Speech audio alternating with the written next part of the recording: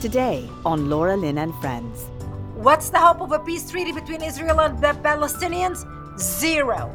They will not be able to have peace together. The only peace they will have is peace through strength. Okay, very nice. Well, Canada, it's still freezing cold up here. Record, temperatures below zero being set all over Canada. And I don't know, I think it's kind of nice. A little bit of global colding doesn't bother me at all.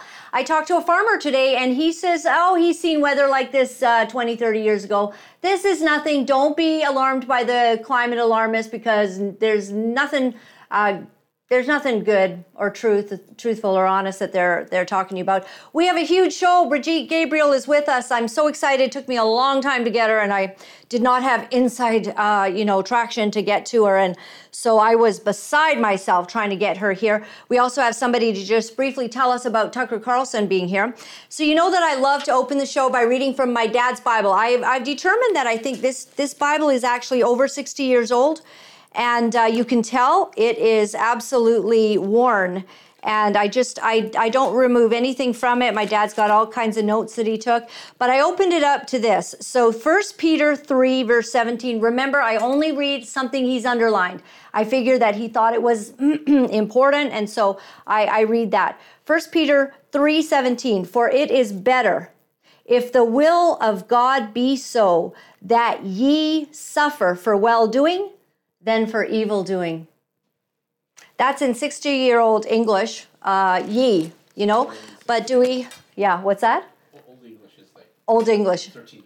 Oh, in the 1300s, yeah, but so I don't know how old this Bible is, but I think my dad got it about 60 years old because we have pictures of us as kids around my dad. So let's bring on the wonderful gentleman from Calgary. Have you heard that Tucker Carlson is coming to town in Edmonton and Calgary? Well, bring them on. Thank you very much for waiting in the background there. You guys are doing awesome. Like, to bring in Tucker, I'm surprised it's not canceled. Is it going to make it to actually being able to have him and Danielle Smith there together? Oh, yeah. There's always the possibility that the naysayers will have their day, but I don't think so because there would be a lot of legal complications at that point because we've got pretty firm commitments with both of the venues as I understand it. So from the event organizers, I'm not actually one of the event organizers. I'm just trying to promote it here in Edmonton. So.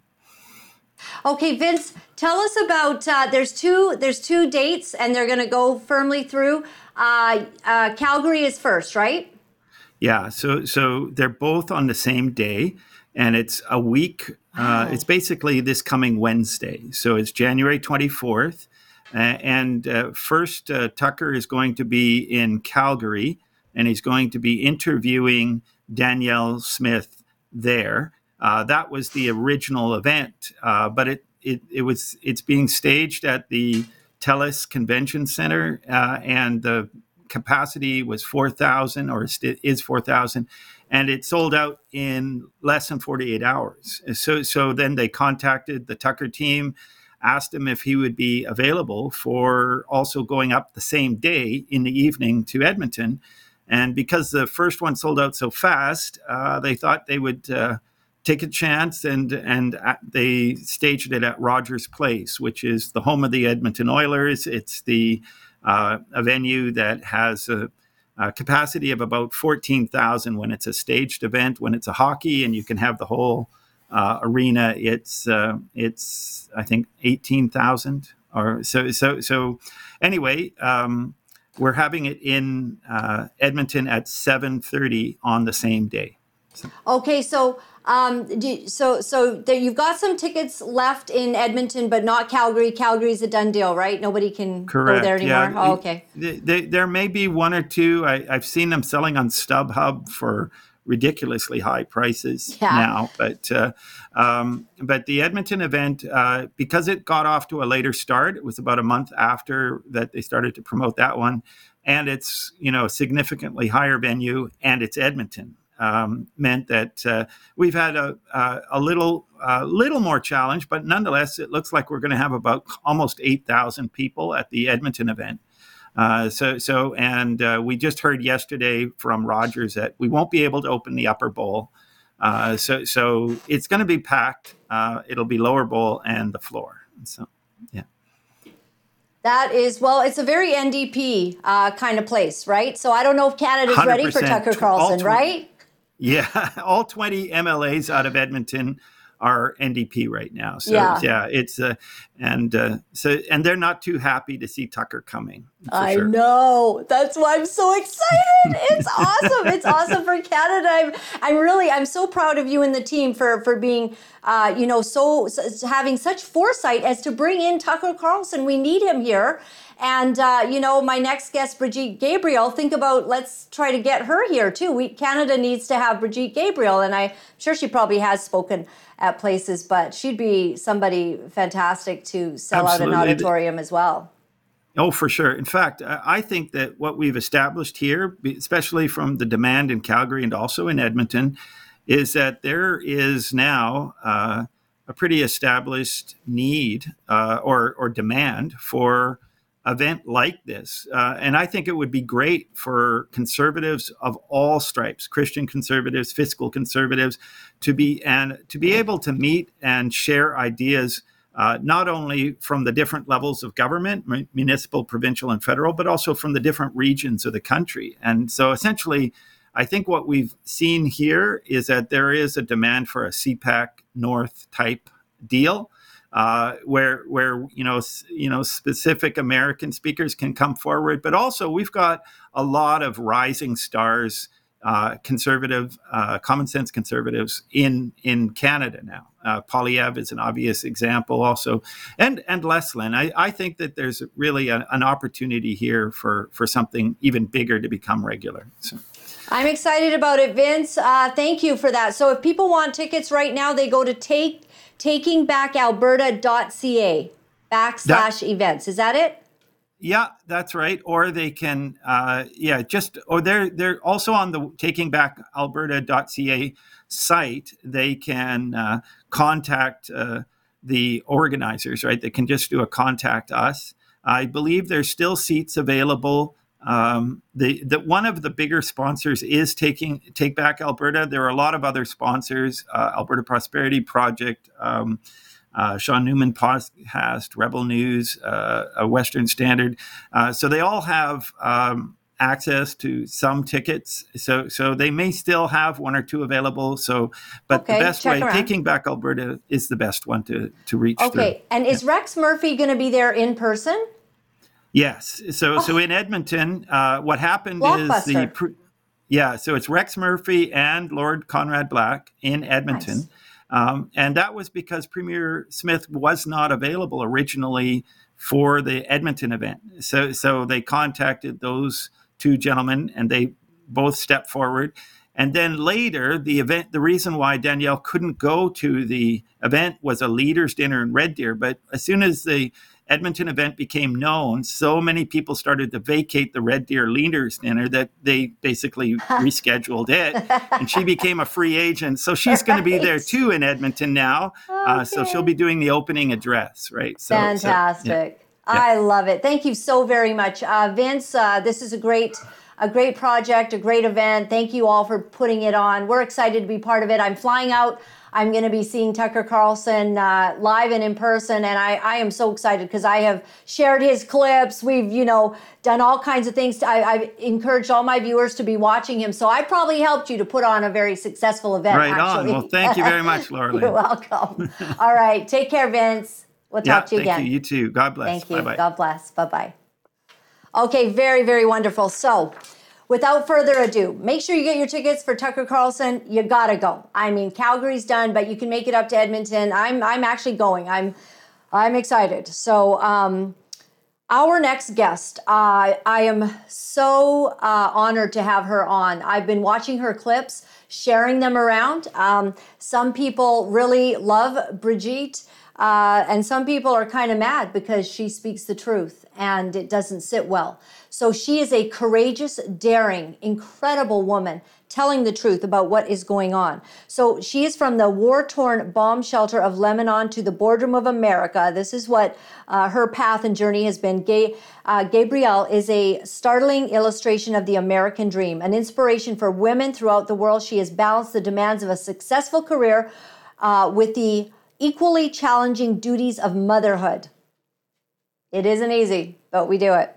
Her passionate lectures emit a positive and empowering message to act on one's beliefs and follow your dreams. Brigitte Gabriel is named one of the top 50 most prominent speakers in America.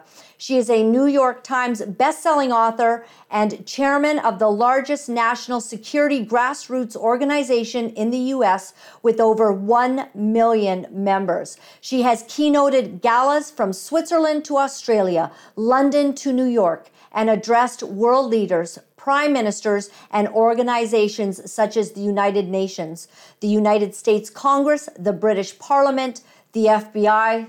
Thank you for doing that, Brigitte, and many others. Brigitte Gabriel, we welcome you to the show. Thank you for being here today. Thank you for having me with you. Well, it's a real honor for us, and I'm grateful for your voice speaking the truth. We're just seeing a lot of things that are disturbing to us, and I know that you comment on these things. Were you actually born? You were born in Lebanon. I was born and raised in Lebanon all my youth. I came to the United States in 1989. Wow. Thank you. So what do you have to say about what we're seeing? Could you shed any light then from your Lebanon right next to Israel, just north of Israel, right? As we have watched the outfall of what happened on October 7th, what are some of your thoughts on this very difficult time that's happening over there? Well, look, I have dealt with Palestinian terrorism ever since I was a child. You know, Lebanon, I was born and raised in Lebanon, which used to be the only majority Christian country in the Middle East. We were open minded, we were fair, we were tolerant, we were multicultural, we had open border policy. Boy, does that sound familiar so far? We welcomed everybody into our country because we wanted to share with them the westernization which we had created in the heart of the Middle East. Unfortunately, we imported people into our country who did not share our values. In 1975, my 9/11 happened to me when radical Palestinian Islamists blew up my home, bringing it down, burying me under the rubble wounded. I ended up in a hospital for 2.5 months and later ended up living in a bomb shelter underground in an 8 by 10 room without electricity, without water, and very little food. And that's where I lived from the age of 10 till the age of 17, robbed of my youth. So when I talk about Palestinian terrorism, I'm not talking about something that happened yesterday. I'm talking about the same type of barbarity being repeated decade after decade after decade by the Palestinians against what they perceive their enemies, whether it's Jews. In our case, it was the Christians in Lebanon. The massacres that the Palestinians committed on October 7th in Israel were the exact same type of massacres they had committed early on in Lebanon. And one of the first massacred was in the city of Damour, where the Palestinians would walk into a bomb shelter.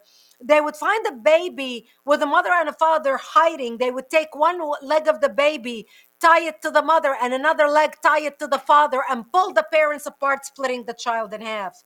They would split a mother's abdomen, pregnant woman, and pull the baby out while she was alive. They crucified men and cut off their genitals and put it in their mouth.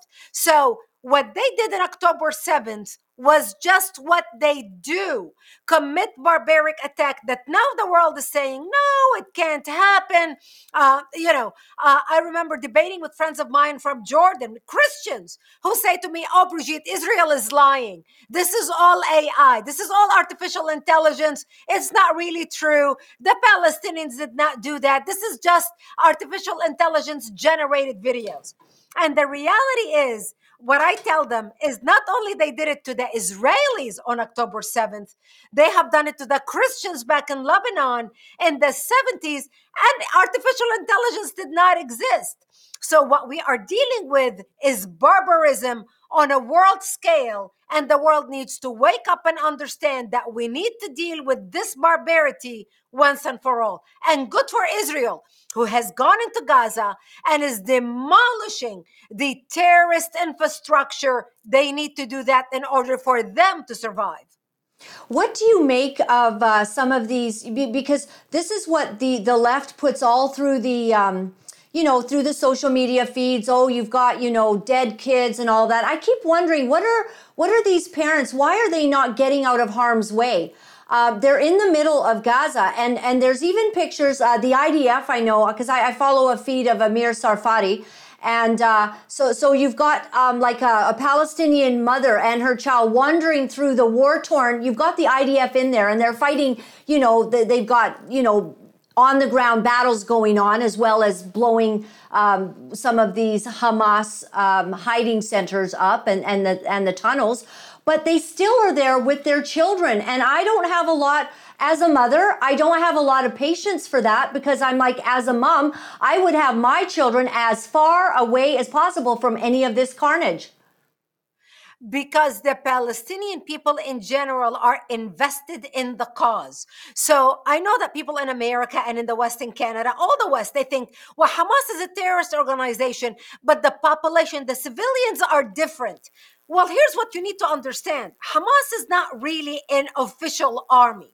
Hamas is a militia born out of the people, elected by the people, that rules the people, but the people are Hamas. So when you see families who are refusing to leave, it's because their sons are involved in Hamas. Their sons are leaders. Their sons are fighters. They are invested in the cause. They say, this is our home. By golly, we're all going to become martyrs. We are not going to leave.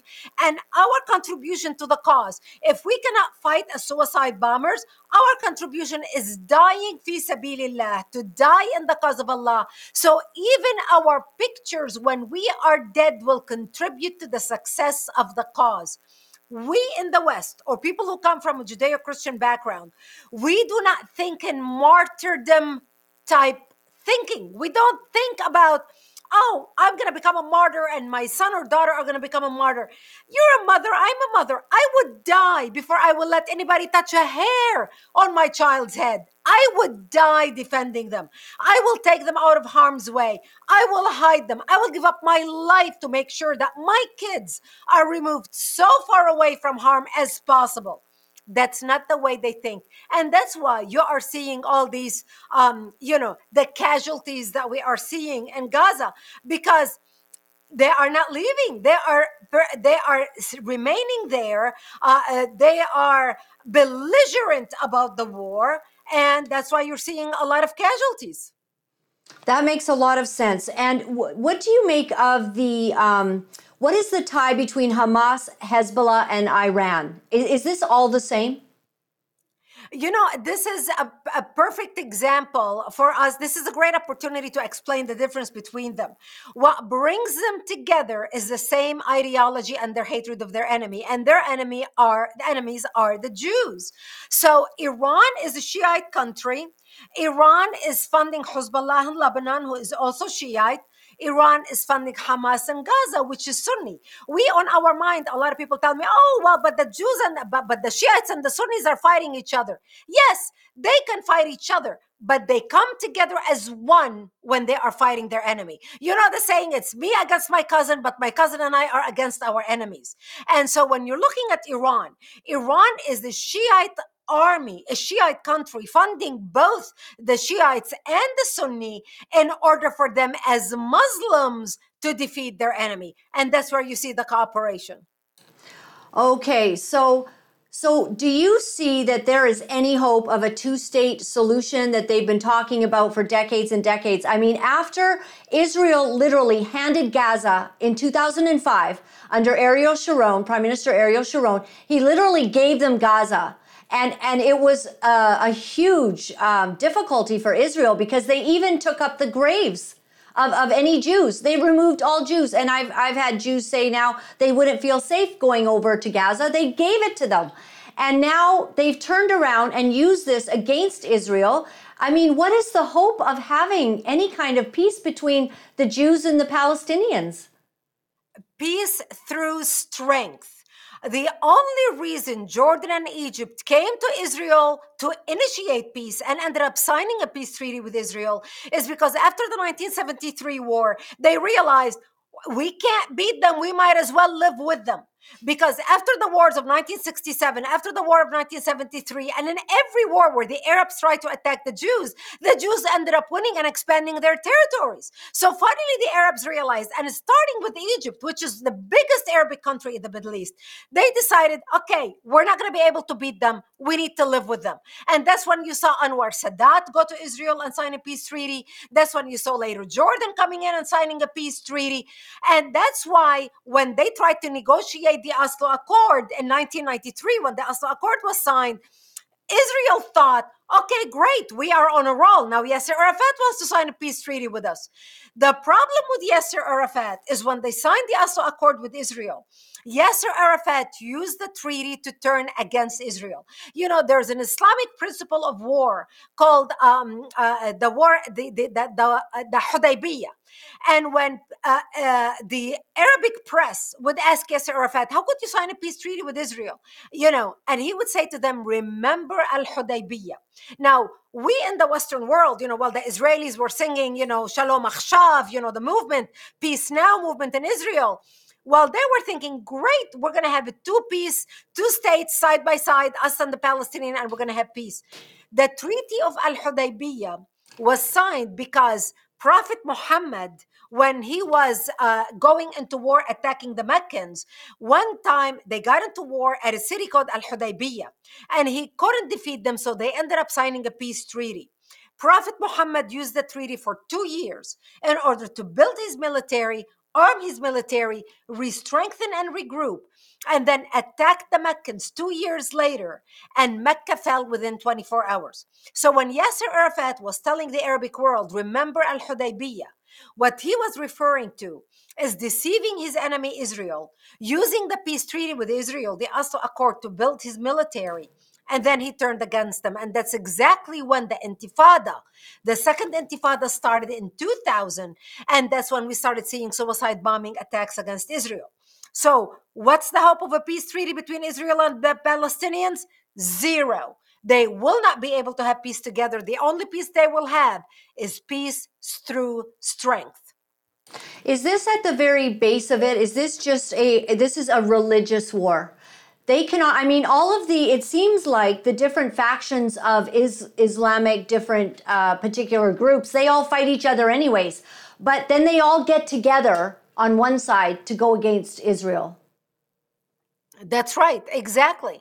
They will come together against Israel, fighting together. And this is what we try to teach with my organization, Act for America. And I see the banners going on the screen.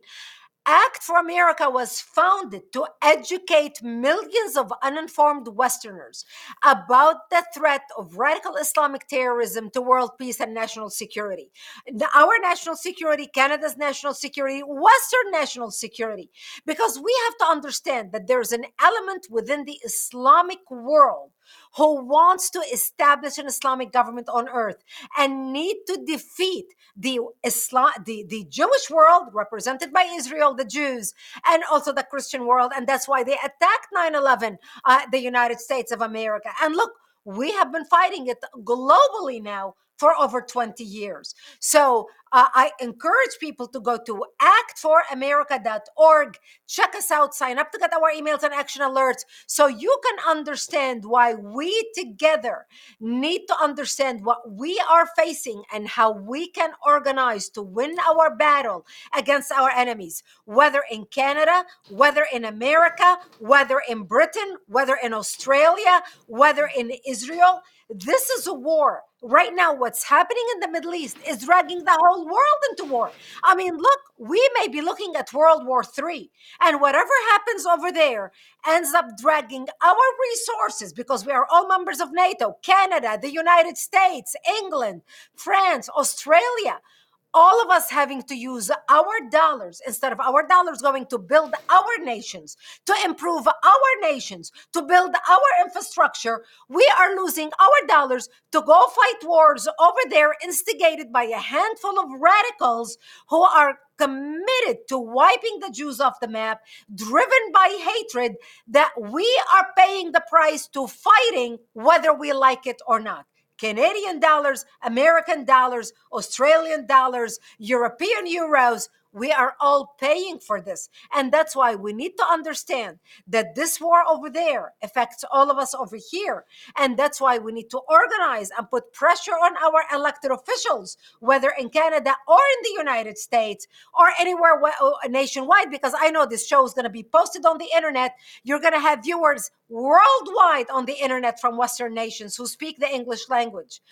You need to understand it's time to organize and mobilize in your communities and start putting pressures on your elected officials to do the right thing by standing for what is right and not by or supporting radical policies instigated by regular terrorist groups in the Middle East. Well, what's happening in Canada is our Prime Minister now is opening the doors, refusing to put a cap on the number of Palestinians that will now come from Gaza to Canada. And that happened. They weren't initially going to be doing all of this, maybe a few, but now the cap's been taken off because the Islamic organizations are putting pressure on our government while we the Canadians, my roots in Canada go back to the early 1800s, apparently, I've just found out, but I'm also American, but we the people here with our deep, deep roots tend to not badger and bother our politicians, while the Islamic organizations have come in, and now we're going to have a lot of people coming, and we're already concerned about these Palestinian protests that are sometimes violent, erupting all over North America. And you should be concerned because look, when you are importing a group of people who are driven by hate, who are filled with hate, who have no problem dressing their own children in suicide belts and even taking videos of it and sending them to Israel to blow themselves up, the last thing you need to import is another wannabe suicide bombers who want to walk into your federal buildings and blow it up, and our federal buildings and blow it up. We in Congress, we already Act for America launched a campaign to calling on our elected officials to bring 0 Palestinian refugees into the United States. So you have to do the same thing in Canada. You have to start calling your members of Congress. Remember, elected officials care about things, and that is getting reelected. You have to get organized and make sure that you put enough pressure on your elected officials saying, you're going to lose your seat. We're going to campaign and we're going to get somebody to run against you and get them elected and get you out of office if you are going to vote for such policies. That's the only language they understand. We know in America that this is the only language they understand. We're extremely organized in the United States in doing that, and you need to do the same thing in Canada. So were you saying that in the United States, are they letting in some Palestinians, or have they decided not to do that? 0. Act for America, my organization, which has over 2 million members nationwide. We reach 8 million people a day on our social media. We have campaigns on our website. Stop any under Act Now campaign. If you go to Act Now on our banner, click on that. You'll see our national campaigns, and you can search it by category. We have a campaign to stop any Palestinian refugees from entering the United States. And we preempted that before there's even legislation introduced in Congress, because we wanted to send a very strong message to our members of Congress that don't even think about it. We're not going to even allow you to even start going down that road. We want 0 Palestinian refugees being imported into the United States. I think that Act Now campaign has over 1 million phone calls and emails that have gone to Congress demanding that we do not allow any Palestinian refugees into the United States. Well, that is incredible. Were you shocked at the revelation of this the President Gay of Harvard having so little discernment as to just completely blow that interview that she had at the Senate that has now cost her her job. When you watched all of that, what did you think? Well, first of all, I watched clips of it because I couldn't stand watching it all day. You know, it was on all television in America, live all day long. It's like, enough already with this garbage. But they had become so cocky, so belligerent, so confident, overconfident, because they thought, my way or the highway, Congress can't do anything to me. They were so confident that there's enough support to their way of living because these people live in their own bubble. They think the rest of the country thinks exactly the way they do. They think the majority of the people think the way they do. Well, oopsie daisy. They realized that not all of America thinks the same way. People do not agree with the way they think, and people were repulsed at the level of confidence, at the level of laissez-faire. They did not care about the discussion, and I am so glad to see them receive the consequences that they received, all of them being put in their place and actually out of their current positions because they deserve it. This is the last thing we need in our country. We do not need anti-Semitism. We fought so hard for equality in the United States, and I'm sure you do as well in Canada, that the last thing we need is go back to this anti-Semitism and this racism that we are experiencing. It is pure racism. It has no place in our country. We fought long and hard to eradicate racism, and it has no place there. And I'm so glad to see them kick her behind out of her position where she belongs. She does not belong as a president of Harvard. Yes, that was a very shocking, bit of drama that went on in the United States, and I think it maybe opened even the left's eyes because many of them support Israel, and that has been the stand of the United States to support Israel, and so this was shocking to see. And doesn't it go to what's happening in our universities? Are you concerned about the universities, the young people? And I'm sure you're trying to reach into that because you would be the perfect voice to speak with them. Look, the problem with the left in our country is the majority of the Jewish community were lefties. 80% of Jews in America vote with the Democrats. Actually, 80% of Jewish people in America vote for Black Lives Matter, supported Black Lives Matter, funded Black Lives Matter. And they are realizing it was the Jewish community that realized that while we stood for all the woke policies on college campuses, a lot of Jewish children decided to go to these universities because they wanted to support the woke ideologies. And they realized all these people hate us. They don't really like us. Black Lives Matter was the first lefty organization to put on their banner a paraglider, a Hamas paraglider flying into Gaza. And I think only then that the Jewish community woke up and they started organizing and saying, we are pulling our money out. We are not going to give you any money. And we are going to mobilize our own people to start putting pressure to get you out of your position. And, money speaks. And that's exactly what spoke to basically get Gay out of her position and the other presidents of other universities that got them out of their positions as well. It is about the money. And one of your initiatives on your site, actforamerica.org, everyone. This is a site that you all need to be familiar with.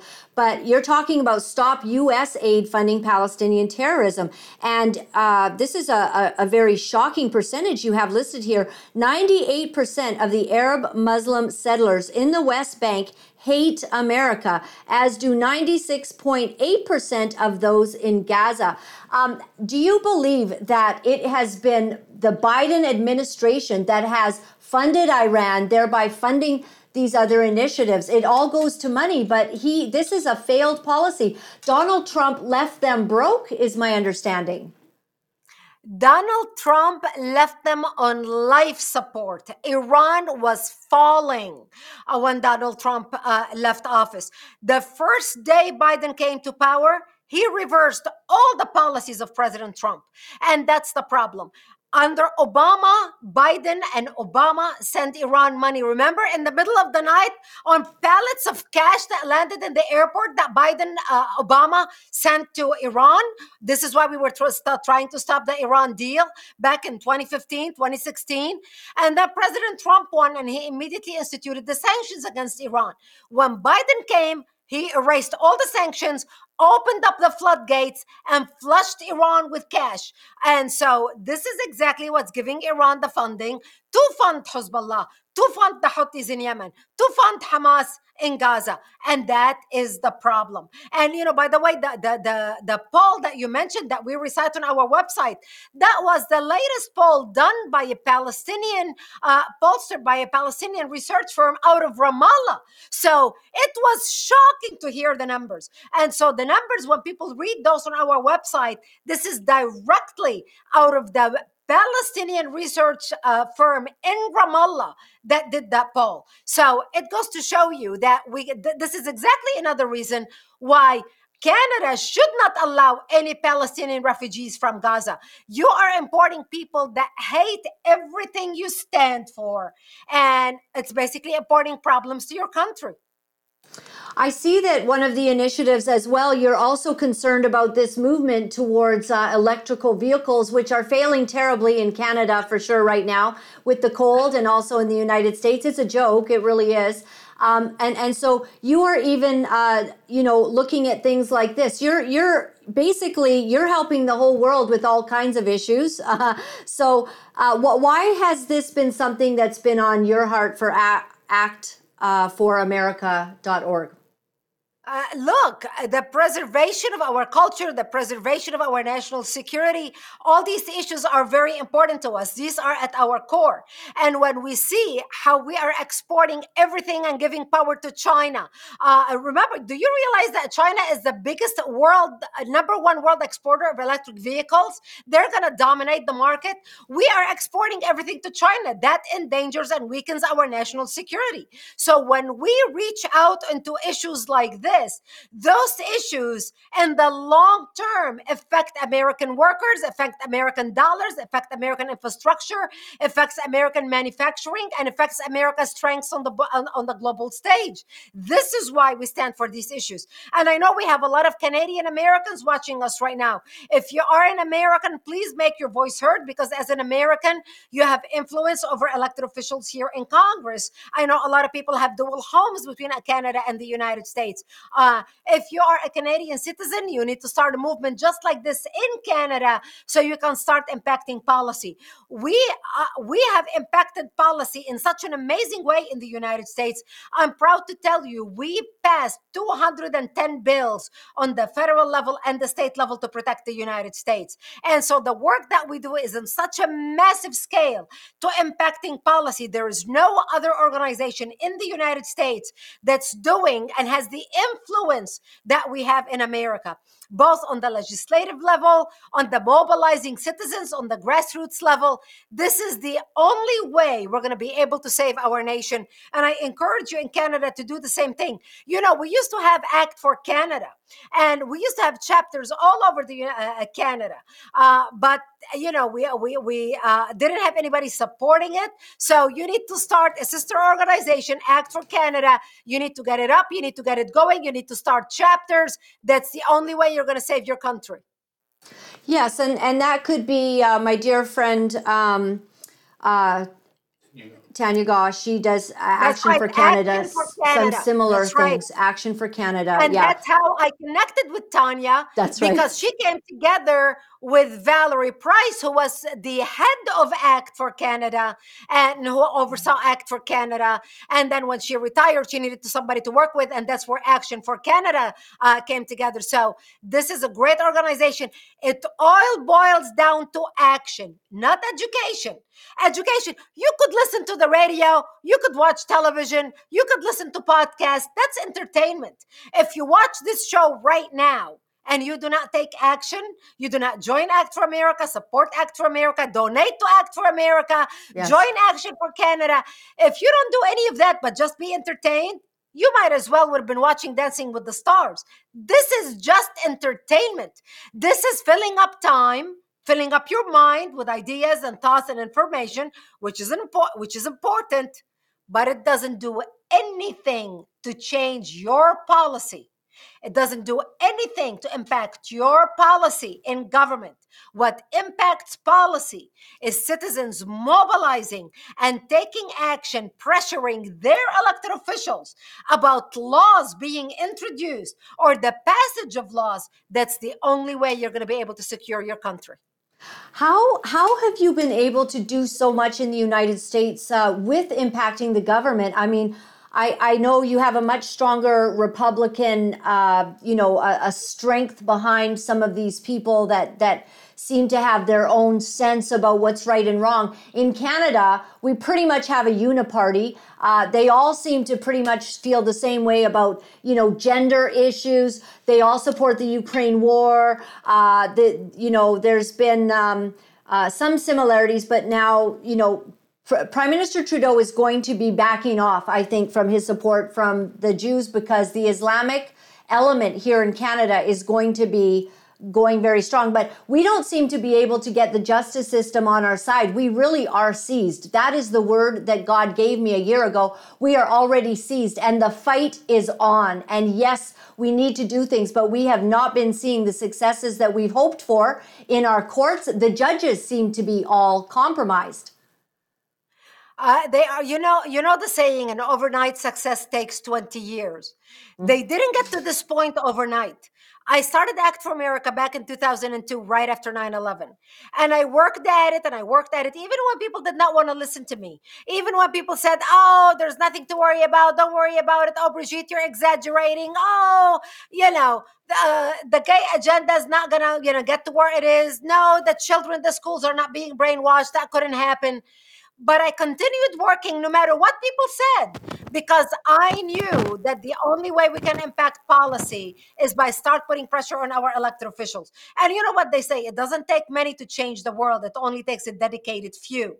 The 2% of the passionate will always overrule the 98% indifferent. So when you look at activism, you need to start somewhere.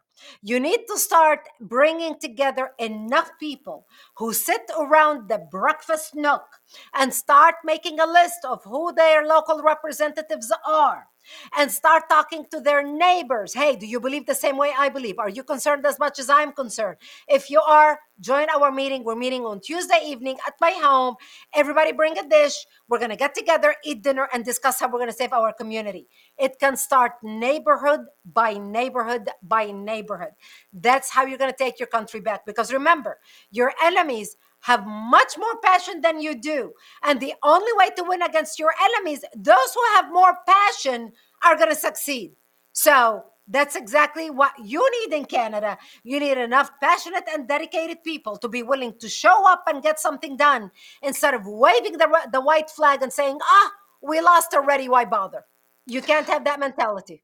How involved are you going to be in this election coming up that you're having in the United States? Obviously, you love Trump. I just want to join you in that. I have the Trump bobblehead on my desk to remind me of that. And I have people that are so mad at me because I'm a Trump supporter. I'm going to hear from Franklin. I know by the end of the day, there'll be a big email out to everyone that we talked about Trump. But I appreciate what you said about him. The man is not a racist. He gave more money to the African-American community than Obama ever did. Pretty much looks like he's leading the pack right now, and he would definitely beat Biden. And all through his life gave money to the Black community. It didn't start now because he's running for president. He supported the Black community. He was one of their major donors for decades before he ever ran for president. There's a difference between a politician trying to do something because now they're running for office and they want to make a name for themselves. Donald Trump did all the good deeds that he did and supported everybody before he ever ran for president. He wasn't even considering running for president. He only ran for president when he realized America is on the brink of collapse. And when he became president of the United States, he imported back manufacturing. He imported back jobs to America. He fixed our economy. Gas was $1.75 a gallon. Our military was secure. He started space army. He brought America back. Iran was on the brink of collapse. In 4 years under President Trump, we did not have one war. Everything that the left accused him of doing, oh my God, he's going to drag the world into World War III. It's Biden and the left who dragged the world into World War III, not Trump. Under Trump, we had no wars, we had no problems, terrorist attacks stopped, he defeated ISIS and Al Qaeda. And what did we have under Biden in 3 years under Democratic control? The war in Israel and in the Middle East, war in the Ukraine and the Russians, war. I mean, look at Pakistan now bombed Iran. I mean, the whole world is falling apart under him, not to mention the economy, the global economy. And this is why I support Trump. And for those who hate Trump, I want you to just please listen to the reason. People tell me, why do you support Trump? We can't stand him. We can't stand his tweets. We can't stand his personality. People tell me that. And I tell them, look, I'm a businesswoman. I started my career in television production. I owned a TV production and advertising agency. I worked in TV for my whole career before I decided to become the chairman and CEO of a nonprofit. And as you can tell, my nonprofit is pretty successful. Look how influential we are. Look at the bills we passed, 210 bills in Congress. Not shabby for an immigrant who came from a town of 900 people in southern Lebanon. So, what my point is, when you are hiring a CEO to run your company, you don't hire a person because, oh, I like my friend, he's so great, or she's so great, she's got a great personality, she dresses so well, she's so wonderful. You don't hire a CEO to run your corporation because they have a great personality. You hire them because they are good at what they do. They can balance the checkbook. They can look at the pro formas. They can write great business plan. They can project the market. They can tighten infrastructure. You hire them because they are good at what they add, not because they have a good personality. We need to stop. I know a lot of people in the political world get invested in personalities. Look, when I started Act for America, I've seen personalities come and go. I started Act for America, George Bush was in office. George Bush came and went. Obama came and went. McCain, Romney ran and lost. Trump came and went. Now we have Biden. What stays is policies, not the person. Biden will be gone next year or in 4 years. If Trump gets elected, Trump will be gone 4 years after that. You're going to have another person. Don't look at the personality. Look at the policies. That's what matters. That is absolutely incredible advice, and the one of the most succinct and perfect ways of saying it that I've ever heard. And I completely 100% agree with you. You have written a book called Rise. Please tell us about this book and what brought you to the place of writing it. Thank you. Rise is my third bestseller, and it's titled Rise in Defense of Judeo-Christian Values and Freedom. And the book is about Western civilization was founded on Judeo-Christian values. The values of do unto others what you want others to do unto you. You know, we have people in America who have never even read the Bible, who are atheists, tell their son, now, Johnny, treat others the way you want to be treated. Where do you think that comes from? Our whole culture is based upon these principles. That's what made Western civilization great. What makes my book so unique and so different than any other book is I not only educate, because as you can tell, I know my topics, I can educate you from now until the cows come home. But what makes the book is so unique is no matter what I'm talking about, at the end of every chapter, I have a section titled Rise Up and Act, where I give people 3 things they can do in 10 minutes to make a difference for the country, and they can do it sitting in their pajamas, sipping their cup of coffee. I'm talking about keyboard activism. And that's why I always drive people to Act for America. I tell people, sign up to get our emails and action alert. Go to actforamerica.org, especially if you are an American watching us right now. Go to actforamerica.org and sign up to get our emails and action alerts. And right now, I think we have a special promotion. If you make a donation to Act for America, you'll receive the book autographed for a certain donation. So you'll get a tax-deductible donation for getting the book. And so that's what the book is all about. It's about why we need to stand up and defend our education, defend our military, defend our infrastructure, defend our culture, defend our values, because we are seeing our values being stomped upon by people we are importing to our country who do not share our values. Not only they don't share our values, but they despise everything we stand for and are trying to turn our countries into the countries that they left behind. And that is a tragedy. So really, we need to get to the place where we're not being so politically correct, that we're having all this inclusivity and, don't be a racist. If you dare say anything against Islam or the radical Islam that you see, affecting your own nation, you see these protesters. This is a big wake-up call for my friends. Because we're going, there's thousands of them, and they're all like, from the river to the sea. They're yelling that in our Canadian cities. And we're like, what are you talking about? You're talking about the decimation and the annihilation of the Jews, and you're doing it as if we would support something like that right in our streets, and our police are kind of like deer in the headlights, where the Freedom Convoy 2022 that I was a part of, we had rubber bullets shot into unarmed citizens because we thought we should fight for our bodily autonomy and freedom.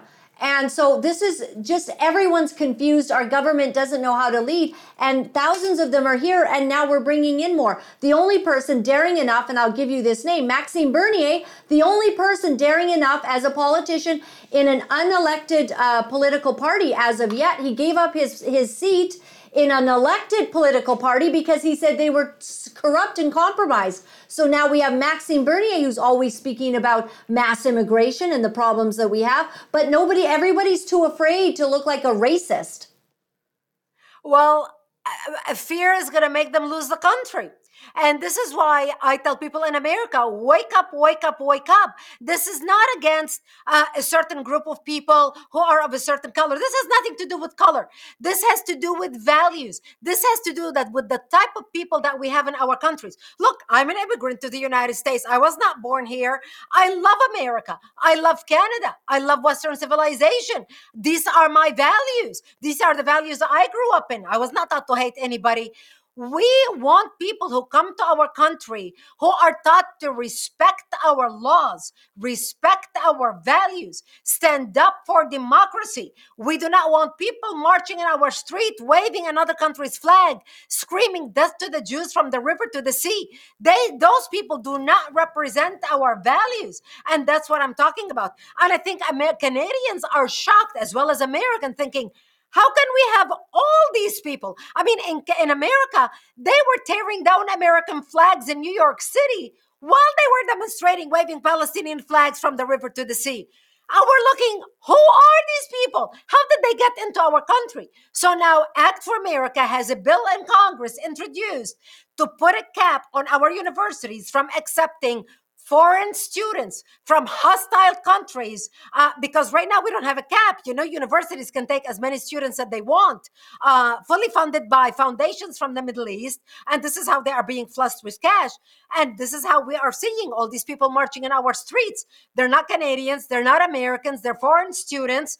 And they are poisoning the minds of our own children, who are marching in the streets with them, not knowing what they're saying. Wow.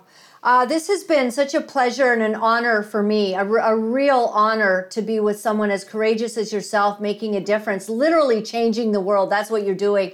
Can I just ask you one final question about your family of origin? So were your parents then were Christians in Lebanon, and you were raised in, yes. And are they alive or?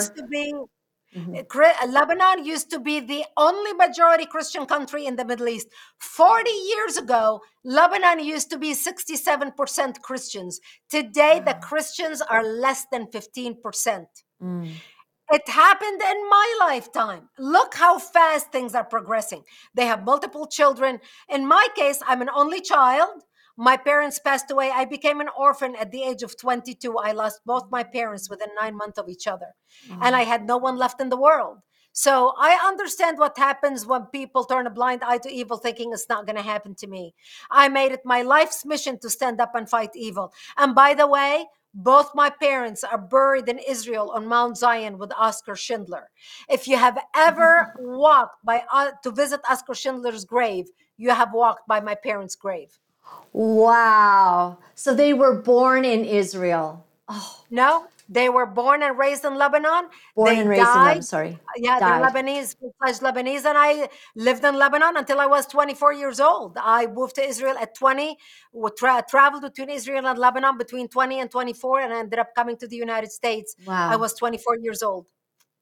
Well, the next time that I'm in Israel, I've been twice. I've had the pleasure of that. I intend to go again. I'm going to see if I can look that up. And I just thank you. This has truly been wonderful. Everyone, Brigitte Gabriel, her book, The Rise. Make sure that, how do we get this book? What's the best way to get this book? People can get it on Amazon, but also they can go to our website, actforamerica.org, and for a donation, they can get the book and give a tax-deductible donation that can support our work and our cause. I absolutely love it. You're beautiful, you're amazing, and you're an inspiration to me personally. And this has been a real treat today. Thank you for speaking the truth with courage, without apology. We appreciate you. Thank you. I appreciate you having me with you. Thank you. Bye-bye. Bye-bye. Thanks. Thank you. Oh, isn't she lovely, everyone? That is one spitfire. She can change the world by herself, You look at people who have so much, and yet they don't do too much with their life. And then you look at someone like Brigitte, losing her parents at the age of 22. Perhaps that was literally what spurred her on to find such strength to stand. Sometimes when you feel like you're alone, it's not such a big deal to just, well, I'm already here. I'm already by myself. I might as well do this. And she would have had to go through several steps here to embrace that she would be hated by certain factions of the world, that certain people would not like what she's dishing out. But like she said, you're not there when you're going to make a difference. You're not there to always be the most popular or the most liked and everyone likes your style, although what's not to like about Brigitte Gabriel. But when I did share some of her stuff, with a Muslim friend of mine, he was not appreciative. And of course, that's because there's this difference in religion, difference in perspective.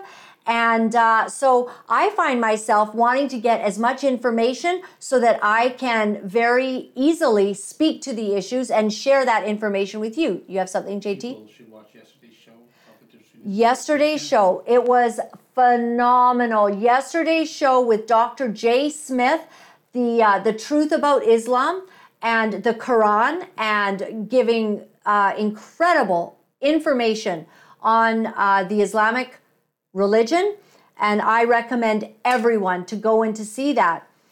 What we have is a situation here where there are certain radicals in the world, and I know, the Democrats now feel that Trump somehow is the radical. Oh, he's the dictator. It'll be the end of democracy if we let Donald Trump in. And he's like, okay, governors, do whatever you like. Let's not have all of these rules. He didn't want to follow all the rules of, that everyone put in. He is nowhere near a dictator. That's just crazy. This is a man who loves America and is going to fight. And I know, there's been different people who are upset about him over certain things, but we certainly cannot have another 4 years of these Democrats. No matter who you get in that office, they're going to continue the destruction of America as Joe Biden has done in the last 4 years. What an absolute decimation of a beautiful country. And whatever happens there, it affects us. And we've got the Build Back Better buddies, Biden and Trudeau, hanging out. They're all speaking the same language. They've all got the same ideas. And now we're going to be opening our borders to people who do not share our values. This is not about race. This is not about the color of your skin. I tell you something, I would love, you want to bring in 100,000 people every year? You want to bring in 200,000 people a year? Hey, why don't we rescue the Nigerians, the Christian Nigerians that are being murdered? Why don't we bring in people from Uganda, a largely Christian country? Why are we not bringing in people that share our values, that are peaceful people, that understand nonviolent lifestyles and embrace peace? We've just really got a problem. This has nothing to do with race. And for whatever it's worth, I'm African American, okay? I'm African Canadian because I was born in Africa. I'm more African than some of the people of a darker hue might say, right? I feel very African, but I absolutely loved growing up in a nation where I was the one sometimes, the outcast because I was the white girl at different times. But then I went up to the high Arctic and I lived among the Inuit, And sometimes I was a bit of an outcast there. I was the only blonde girl in the entire school. You know, live my life for a while. So I don't like racism. I don't like bullying. I don't like treating people badly because of the color of their skin. I've experienced that myself. I really appreciate, though, people that do share these values. And so that's what I really love about this book, The Rise, where Brigitte Gabriel is going to talk about we need to invest in values. Do we not appreciate the values of this country? Now, you can be an atheist in Canada. You can be a Muslim. You can be, anything you want, Hindu, whatever. It doesn't matter because Canada embraces Judeo-Christian values of freedom. That's how you get to do that. Other countries don't embrace freedom. They don't embrace Christianity. Now, atheism, I think in North Korea, you'd be really welcome. You might not be welcome if you're, LGBTQ there. I don't know.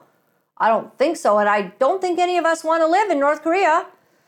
But if you want to go to places like Syria and most places in the Middle East, you're going to be very, very persecuted for being Christian, LGBTQ, any of these things.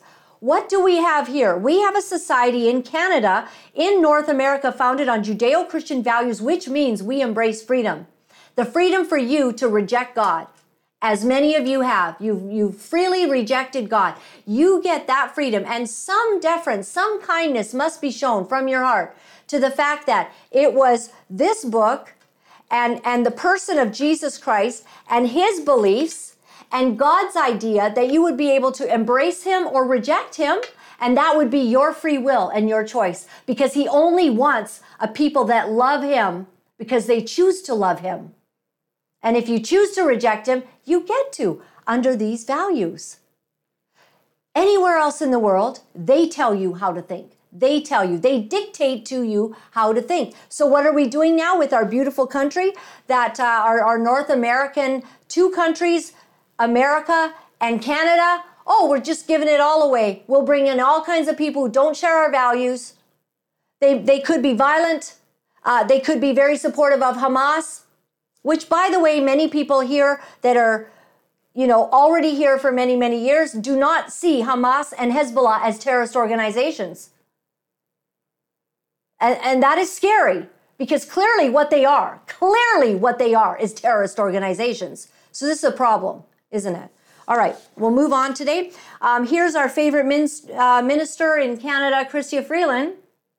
And she is speaking at the WEF on Canada's willingness to decarbonize. Who's she speaking for? This is a hugely transformative moment in the whole global economy.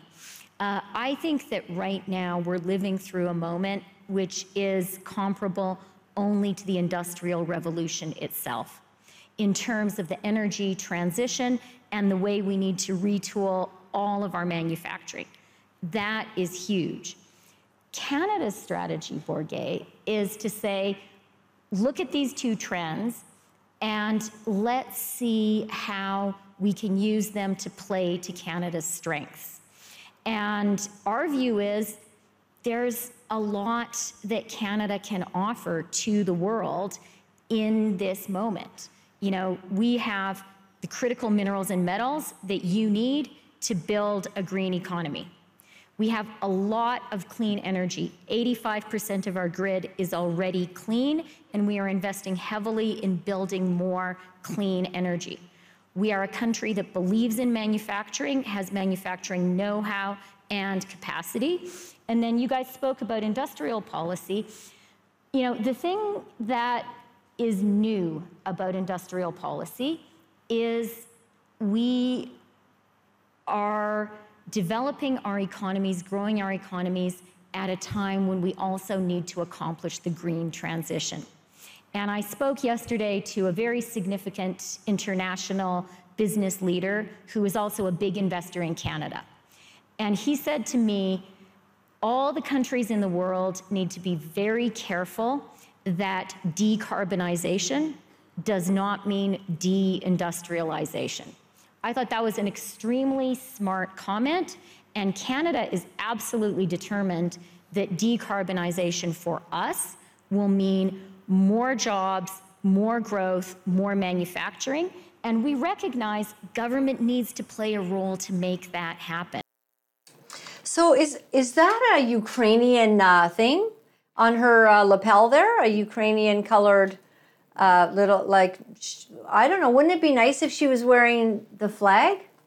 The Canadian flag as she represents our country at the WEF? We don't care. We don't think she represents us at all. You know, yes, we have frozen your accounts. That's right. Yes, we have. Yes, we have. You will not be able to access any of the funds in your accounts because you're evil, evil. You know, wow, she kind of seemed to be together and not having those tics that she normally has, which is very interesting there. But they don't care about us. Have you seen any of the videos of all the people that are absolutely irate because their electric cars don't work in the snow? Like the cold is killing the batteries to begin with. How much are those batteries? Those batteries are practically as much as the whole car in some cases. It depends.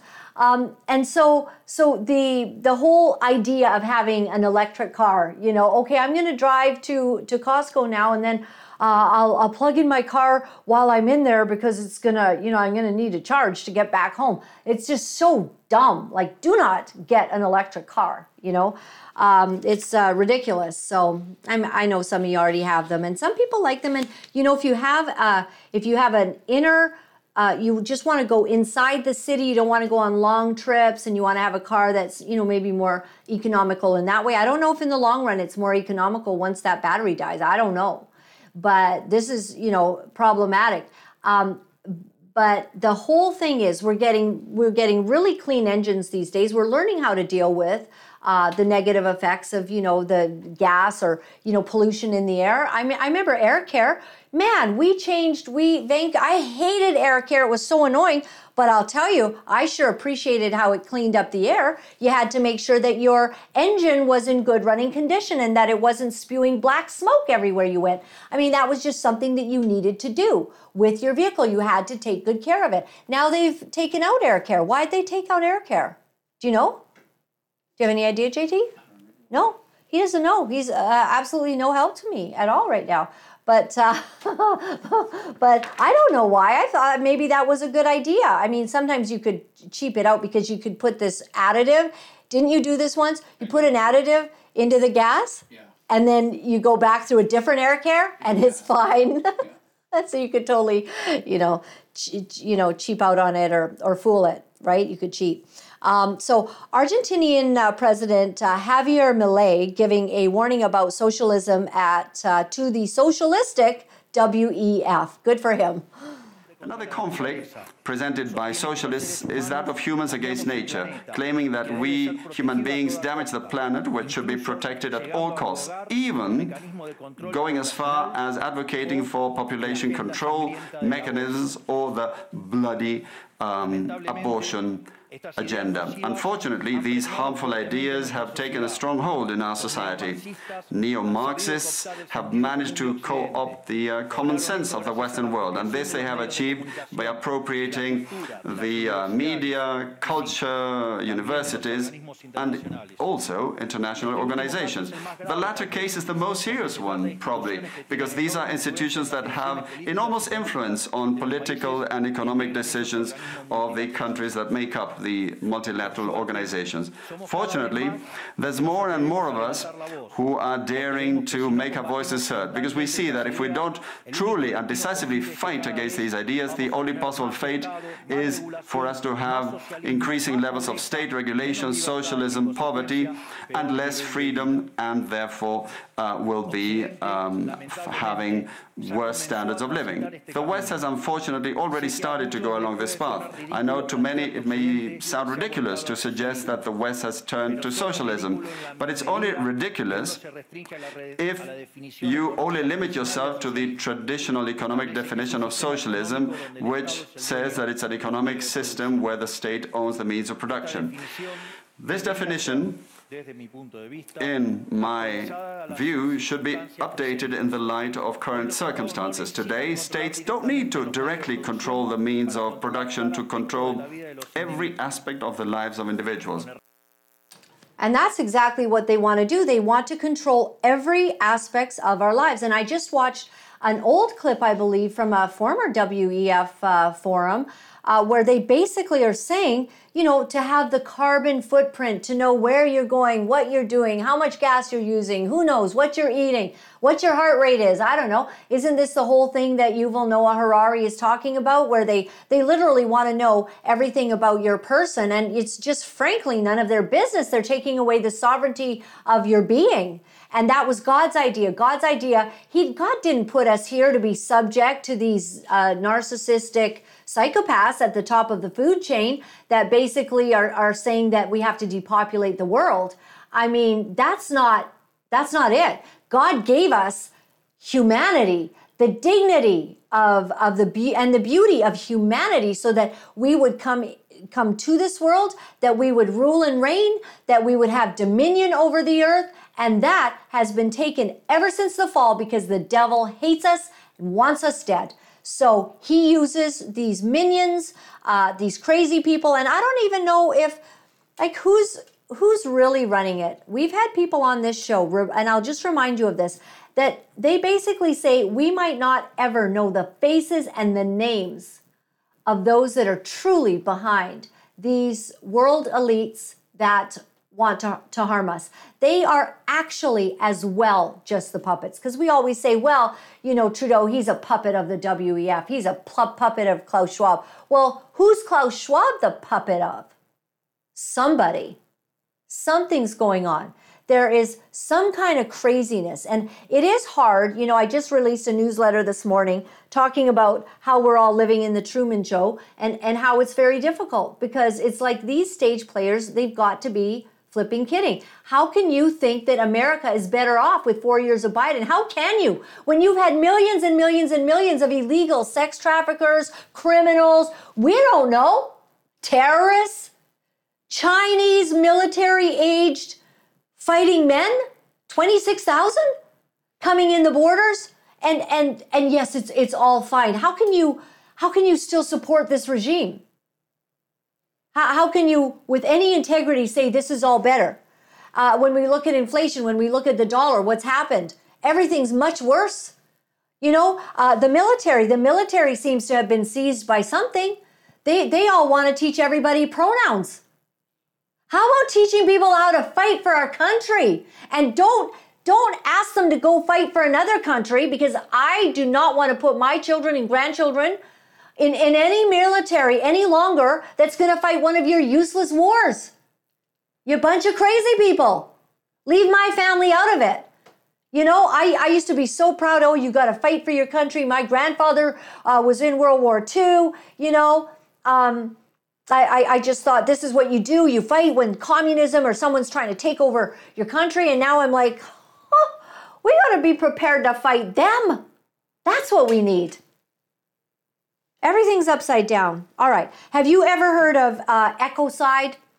Get ready, because you're going to be hearing that term a lot more. Take a listen. I mean, ecocide as a word is becoming better known around the world, and the concept is generally mass damage and destruction of nature. But legally speaking, what our organisation and other collaborators aim to do is to have this recognised legally as a serious crime. Because one of the issues that sort of pervades all of this discussion is that we have a kind of cultural, very ingrained habit of not taking damage to nature as seriously as we take damage to people and property. And that, I mean, you know, if you're campaigning for human rights, at least you know mass murder, torture, all of these things are serious crimes. But there's no equivalent in the environmental space. And so, you know, unlike an international crime like genocide that involves a specific intent, with ecocide, what we see is actually what people are trying to do, what businesses are trying to do, is make money, is farm, is fish, is do all of these things that are, producing energy and so on, as well. But what's missing is the awareness and the conscience around the side effects, around the collateral damage that happens with that. Are you a fisherman? You ecocider maniac? What are we going to call these people? Ecocidal maniacs? Ecocidal maniacs. Have you heard that word yet? I officially declare I made it up. Register it now. Go. Yeah, go. That's our word. You ecocidal. You farmer.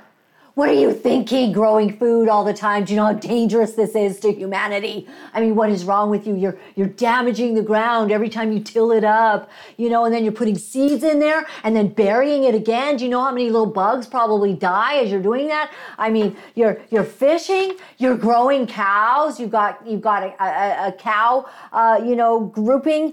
You're just sick people. I mean, you've got to get those things vaccinated, counted, and when we tell you, you need to just, ecocide a whole bunch of ecocidal maniac, a whole bunch of those cows and kill them off. I mean, they're just crazy.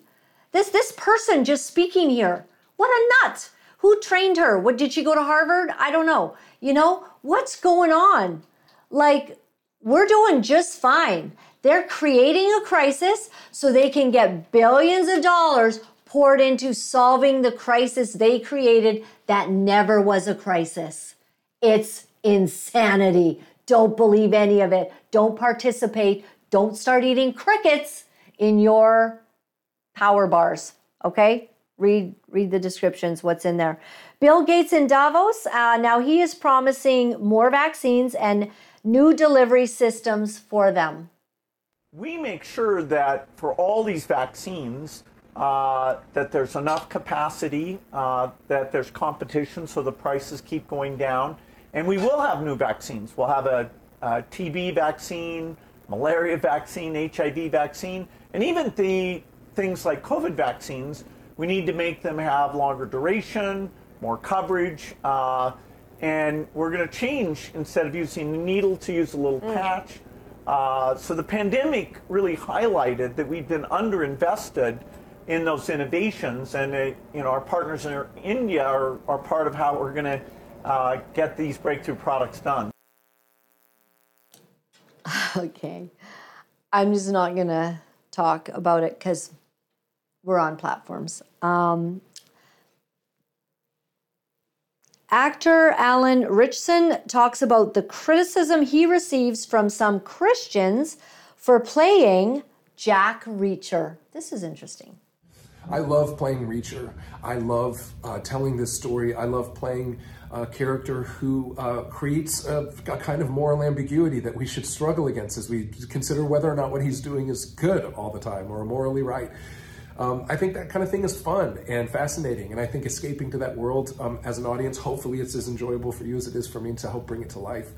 But it's funny to me how a lot of people criticize me, supposed Christians especially, criticize me for playing Reacher, as if the only TV that should exist is seeing people silently folding their hands in the pew of a church. I mean, what kind of stories are we supposed to tell? If you look at Scripture, what do you find? You see 1,000 years of an infinitely holy God holding tension with human beings as he tells the story of who he is, reveals who he is through an imperfect people. So we get stories of paganism and a war and bloodshed and ghost stories, mysticism. We see miracles and magic, and we see life and resurrection and death. And we see this incredible canvas where God is completely unafraid to tell the story of who he is through less than morally ambiguous characters, through pure evil sometimes, So I think it's laughable when people criticize me for playing characters that are not like saintly. That's not my job, and I don't think God cares about only telling those kinds of stories. I think we can start conversations and we can reach people through these mediums in a way that I think God enjoys. And so here we are now, where we can get to the heart of the matter, where God has built a platform because of this show for me, where I can reach people who maybe don't think about these things all the time, and maybe for those who are struggling or feel lost or want to try something new, they can find something that brings them hope, like My Faith Has Mine. I love him. Don't you love him? Okay, so he plays a bad guy. He's acting. I don't know why Christians would yeah. No, Jack Reacher's a good, he doesn't play a bad guy. Right. No, but he does maybe some things that would call into question in the movies or whatever, and in the books. My son reads the books, but might say, maybe it's not such a real moral thing to do. So he gets a hard time from Christians. Well, it's not going to come from this from this gal here. I think he's absolutely wonderful. Okay, so this Saturday, the UFC comes to Toronto. Main card contender Sean Strickland has some questions for the Canadian media. And am I supposed to be? No. Okay. Thanks. Sean, Neil Davidson from the Canadian Press. Welcome to Canada. Oh, congratulations! Yeah, fucking the Canadian Press, man. Were you a COVID bank account stealer too? Were you on board with that? No. Are you left wing or right wing? Were you a Trudeau? We got one of the commies with a press. We got to know where this man stands. Were you non-biased?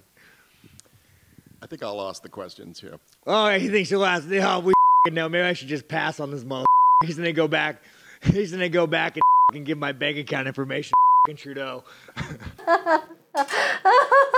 Sorry, we had to take out a lot of swear words from that, but you know, that guy just called him up, right? The mainstream media guy, right? They all participated in, you know, the tyranny of Canada, and this guy knows about it, and I love it. And he called, you know, sooner or later, media, the people maybe, you know, that you don't think they're anything today, but on another day, in another year or two, who you hurt on the way down is who's coming right up and is now not going to be taking your questions anymore. So I like the way he did that. He should have just ignored that. I want to let you know about an AGI conference that is going on, and this is in Calgary, Canada. Super fun. Can you put that big, JT, so that I can actually read it? Is it easy to do that? Yeah, Calgary, Canada. So at Southside Victory Church, they are going to be having an incredible chat about Experience the Future with Built for AI. Unlock the potential of AI, experience how it can be used for good. Join us to explore how artificial intelligence, AI, can be a beacon of, I'm assuming it says hope and light. I don't know. All right. I mean, this is the thing. So we've got this whole new genre that's coming in. People are saying that AI within 6 months is going to really transform the way that we operate, the way that we all do things. And I did show you at one point how AI was able to take my voice and my person and put it into Spanish and Cantonese or whatever I was speaking. I'm not certain, but it's able to put your voice into 60 languages. Now, I feel that there needs to be laws that let the viewer know that it's AI. That's where I think this needs to go. Because you know how they're putting out a whole bunch of things right now and you think that it's Tucker Carlson or you think that it's so-and-so.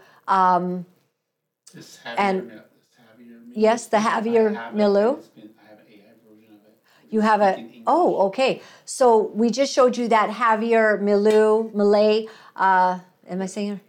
Malay clip. So someone has already done an AI version of it, and he's speaking perfect English, I guess. And so it's giving you good information. Now, something like that is going to change the world. We're going to be able to understand what someone in Germany is saying. Gary, senior producer Gary, is not going to have to sort of let me know, hey, you got to follow what's happening in, Denmark or, this Danish clip, and you got to read it and all of that. They're going to be able to do that. So news is going to be able to be right there in our own language, potentially 60 languages every single day. This is what's coming. So you'll be able to have more information. At the same time, the bad guys are going to be able to make people say something they didn't say. They're going to, this is my concern about this AI voice thing, is that there's nothing you can really do about it. If somebody is going to take your voice and your person right now, I don't know that it's illegal. Make you say anything that they want, like if you ever see me saying, I love the devil or something like that. That's not me saying that. But somebody can take your likeness and alter it and can actually really use it for evil. So what I'm interested in is what is the good way of using AI? Do we get ahead of the curve? Is it important that if we can't beat it, that we join it and understand how does it spread the gospel of Jesus Christ better? How does it get the good news of the power of the living God out to more people in their language. Is that important? Because maybe we should embrace this so that more people can know the truth. More people can have the great teaching of some of the, pastors and leaders across North America. Or, you've got these churches, Yonggi Cho, in, was that China, I think, that he had a huge church. And maybe it would be that some of these incredible preachers are speaking in their native tongue. We would be able to take that, put that in an AI script, and all of a sudden we understand everything that they're saying in perfect English. But it's an amazing, gifted man of God from another part of the world. So what else is AI going to do? How is it going to mess with us? I'm very interested. So I'm actually going to check that conference out, and we'll see what happens there. So just one final thing. Let's put the poster back up of Tucker Carlson. And if you can get tickets in Edmonton, that's the only place you can get those tickets. Please come on down. That's going to be really fun, I would say. All right. Thank you so much. My website is lauralyn.tv. Let me just share with you how much I appreciate you, how much I love that you tune in. When we go live and we can see you on the screen, we can see every number, every one of you that's watching on all the platforms. We can see that you're there on some of the platforms. What? And we know where you live. Yeah. No, we don't. We don't even know your real name because you just got your online name. But we love your comments. Thank you for sharing. Sometimes you donate little bits of money. I'm also on Brighteon now. And how many more people do we need on Brighteon to become? We get, there's certain things. Okay, there we go. So this is my channel on Brighteon, and we're putting all of our stuff up there. We've never promoted it or anything, but we are now able to do 100 more. 100 more videos allowed because you get certain things. But it's really sad. We have 4 subscribers. 7. Okay, it's a good day. Yeah. All right. 7 subscribers, 10 likes. So if you'd like to, are you able to put the Brighteon thing in the description or something, or is it always there? Brighteon's there. It's in the description. If you could go there, like and subscribe, that would mean a lot. It's all free. And that gives us more access to getting onto different platforms and sharing the word. So also, we are really looking into what it takes to get onto Daystar for a half-hour show. This would be a real stretch for us financially. So I have a board because I have a charity, and we are just, going to be talking about it, praying about it, if the Lord will help us. Now, some of you out there might be able to really give us a hand with that kind of project. And if you are, means the world to us. It would be several $1,000s per month that we'll be needing, not asking you to do all of it unless you can. God bless you. We would love it. But this is, whenever you take on more, you have to count the cost, and then you have to be prepared for that. So we want to do that. But right for now, thank you for supporting this broadcast, because this broadcast takes money. When you look at that donate button there, you push the donate button on my website, and you can give a one-time donation. You can become a monthly partner. You can do it with your name included or anonymously. You can give any amount. You get an instant tax receipt because we are a charity that is given to the mission of spreading the powerful word of God. And we do that every day on this show.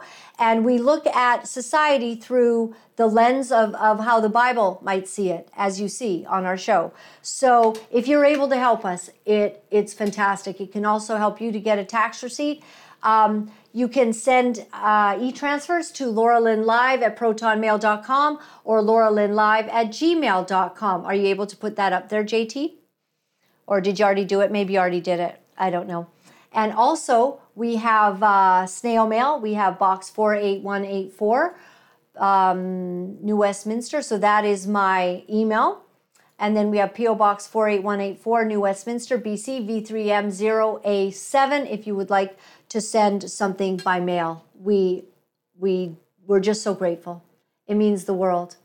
I have to tell you, it means so much from my heart that we're able to do this and that you care enough about what we're doing and you see how it's important. Because I'm here because this is a calling. I have a sense of urgency. Let me tell you, it keeps me up at night. It puts me into high gear when I'm coming to see you on the show every day, because I have a sense that we've got to get the truth out, because it's pretty hard to find the truth. Have you noticed that?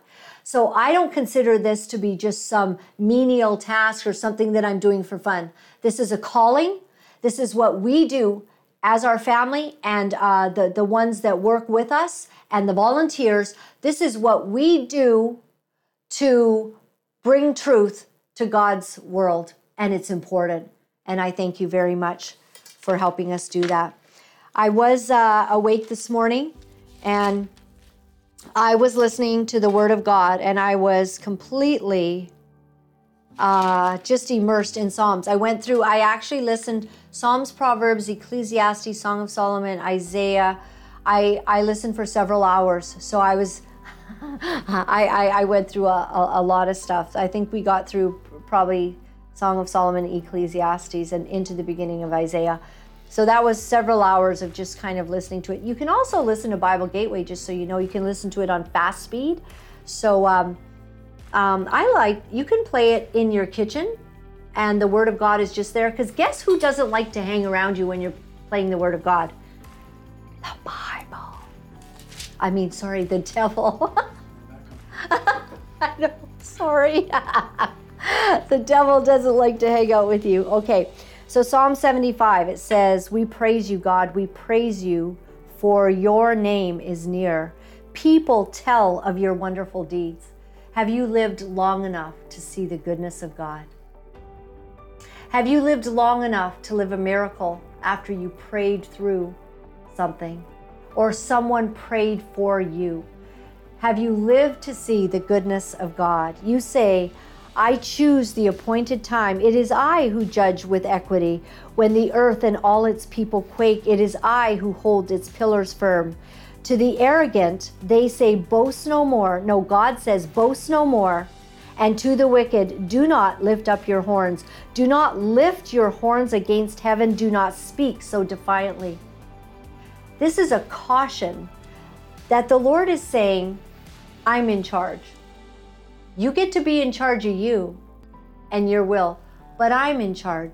Don't speak so arrogantly as to say, I made this or that happen. I choose the appointed time. I'm in charge of my whole life.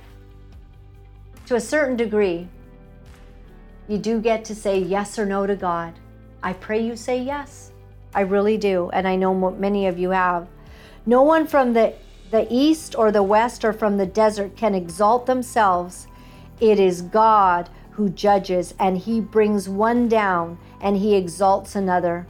In the hand of the Lord is a cup full of foaming wine mixed with spices. He pours it out. Doesn't that give you a beautiful picture? In the hand of the Lord is a cup full of foaming wine mixed with spices. That sounds yum right about now. It's kind of cold out there. He pours it out, and all the wicked of the earth drink it down to its very dregs. Oh dear. Okay, I'm not sure that was saying that was a good thing at all then, because I'm not going to be the wicked one taking that down. As for me, I will declare, it says, this forever. I will sing praise to the God of Jacob. Who says, I will cut off the horns of all the wicked, but the horns of the righteous will be lifted up. God says, he will deal with the unrighteousness. He will deal with the injustice. It's up to us not to declare that we're going to make such and such happen. Everything we're going through right now, my prayers are loosely held before the Father right now. I ask him, would you bring peace on earth? But your will be done. Because the Bible says that there's a time for peace and there's also a time for war. And I leave it in God's hands, whatever journey or path you want me to go on, because one thing is for sure. When God is in charge of your life, he makes it spectacular. We'll see you tomorrow. God bless. You know, it's not easy to deliver the truth of what our sick world is doing, but for some of us, we feel that we have no choice. Because if we are silent about these abominable things, then we are letting evil go unchecked, and we cannot do that. For those of you wonderful people who are writing me and are sharing your encouragement, I am deeply grateful. Thank you for all the letters that you've been sending. Thank you for the donations and the support. I found out that in order to speak the truth, you have to become very, very strong. If you would go to my website at www.lauralyn.tv, you'll find all of the ways that you can contact me. Remember, my friends, all is well. All is well. Thanks for joining me.